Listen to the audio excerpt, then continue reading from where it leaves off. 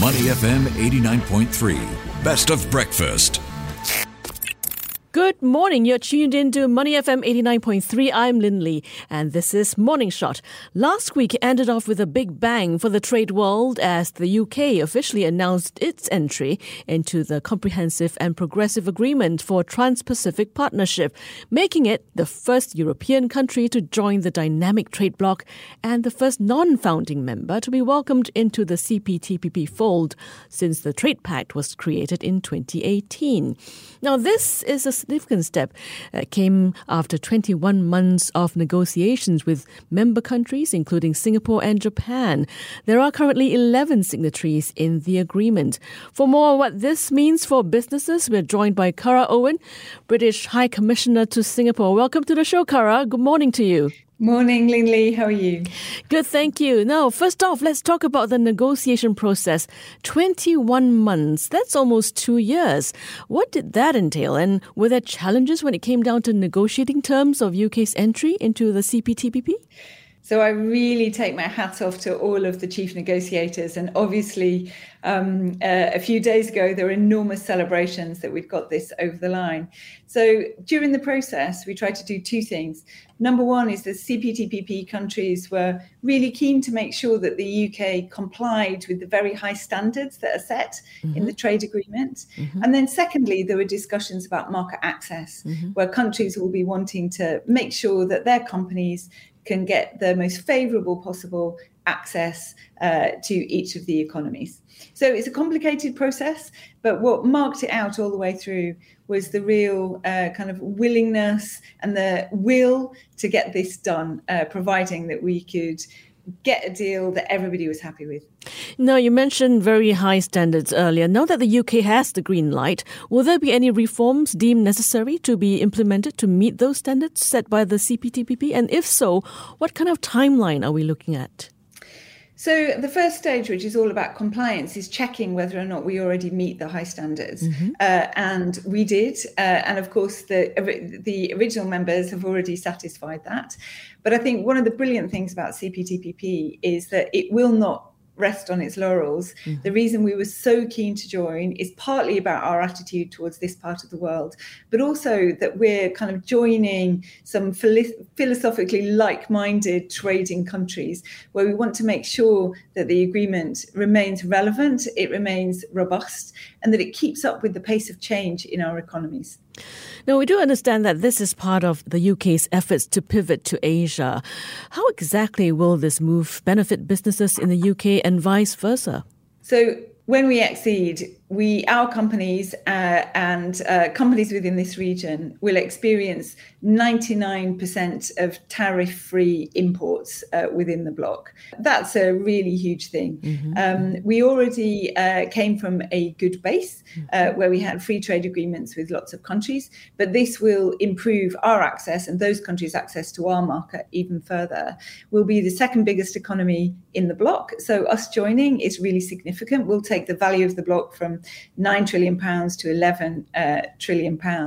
And it is, as you said, a really fundamental part of the UK's approach to this region, where you'll see us investing diplomatically in security and defence terms, and also with CPTPP and our ongoing activity in the region on trade and investment, because we believe that is what drives jobs and growth and increasing development in all of our countries. Singapore and the UK have been sharing close bilateral and trade ties for many years now, especially in areas such as digital trade and food. In fact, under the UK-Singapore Free Trade Agreement, companies from both sides already enjoy benefits such as reduced or eliminated tariffs.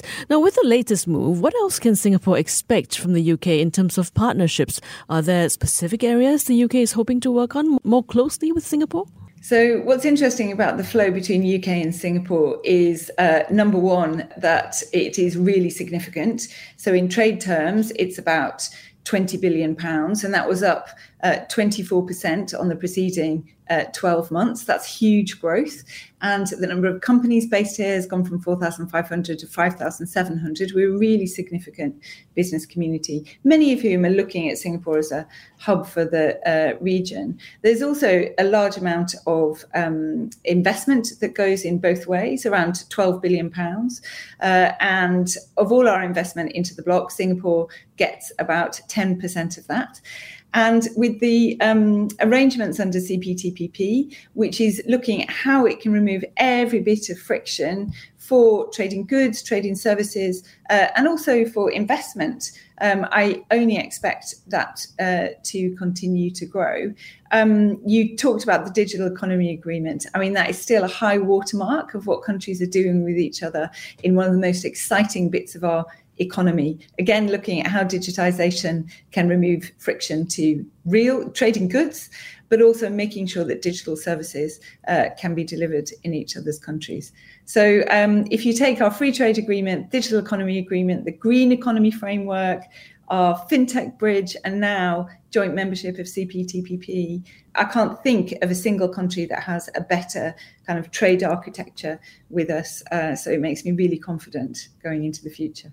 We're in conversation with Cara Owen, British Commissioner to Singapore. Cara, can you elaborate on how far the CPTPP inclusion for the UK would go in lowering tariffs on some exports to the UK, which are not already removed through the UK's bilateral agreements with member countries?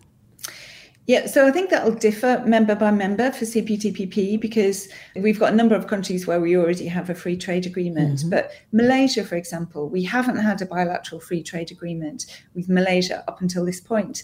So this will be the first time in between the UK and Malaysia we can be looking forward to elimination of 99% of tariffs on trade in goods.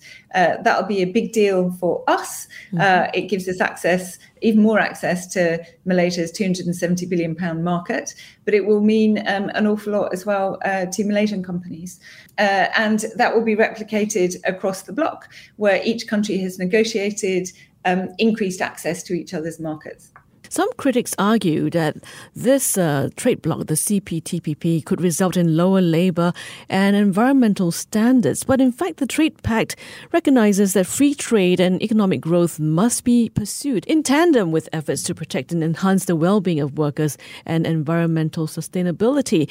What are the challenges in those two areas?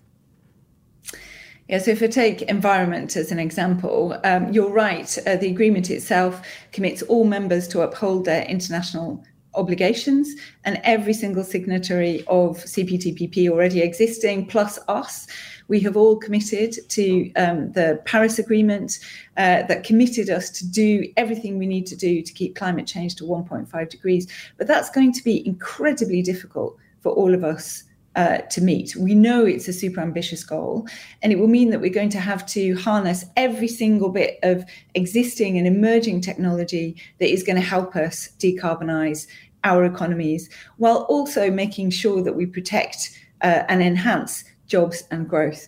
So CPTPP is going to help because as we can have more investment, as we can have more movement of services and goods that are relevant to decarbonisation, that is going to help every single member get access to that technology and to be able to integrate them into their supply chains to decarbonise their economies. So I think actually it's a really strongly decarbonisation supporting agreement. Okay, do you think this latest move would pave the way for more countries, such as maybe the US, to follow suit?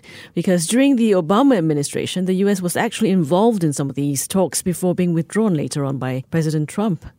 So one of the reasons we were attracted to joining the CPTPP is that it's avowedly an open agreement, but it's avowedly an open agreement and a really high standard agreement. And I think we really like that approach. We, like the founding members, are sort of fierce defenders of free trade as engines for global growth and development. So I think there's a number of other countries that have expressed their desire to start the accession process. And I look forward to, when we become members, us being part of the group of companies that are talking to other countries about the high standards that we've got, about the ambitions for the agreement, and how others can become part of this really exciting bloc. Yeah, it is exciting indeed. Just to wrap things up, in your opinion, what would you say is the CPTPP's role in shaping the future of global trade, especially in a post-COVID time, keeping in mind geopolitical challenges such as tensions between China and the US? Yeah, that's a really good question. I mean, I think CPTPP is the most progressive and exciting trade agreement that exists in the world today. And it really puts a stake in the sand for the members around how they want to keep trade relevant, how they want trade to continue to evolve and to support the populations in all of our countries. And it's not universally going in one direction. There are some movements that have become a bit more protectionist, and some countries that have taken some movements like that. The countries in this bloc haven't. And I think that's a really important signal that we're sending. The other really important signal, I think, is connectivity. You know, this was something that was trans-Pacific. And with us, the first European country to be part of this bloc, we're actually making this a global move bloc. So the connectivity between the regions, I think, is really important in and of itself, and for the signal that it sends about the future of international trade. All right. Thank you very much for your time this morning. We've been speaking with Cara Owen, British High Commissioner to Singapore. Thank you, Linley. To listen to more great interviews, download our podcasts at moneyfm893.sg or download the SPH radio app available on Google Play or the App Store.